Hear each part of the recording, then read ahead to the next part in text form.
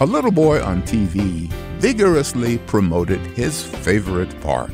Welcome to Daily Direction, helping you discover the truth of God's Word with UMI founder and chairman, Dr. Melvin Banks.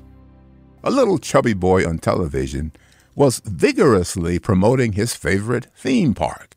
He said over and over again that at this park, you can ride all you want, eat all you want, and swim all you want. He poured it on, describing the loads of fun kids can have at this theme park. Like that little boy, David the psalmist struggled to describe God's attributes. David stretches his mind to tell about God's goodness.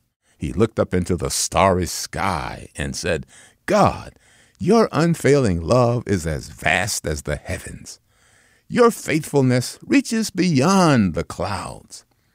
David looked at the mountains and said, your righteousness is like the mighty mountains.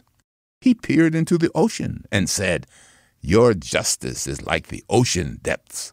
He looked around and noticed how God sustains life on earth and said, all humanity finds shelter in the shadow of your wings. You feed them from the abundance of your own house, letting them drink from rivers of delight. For you are the fountain of life, the light by which we see.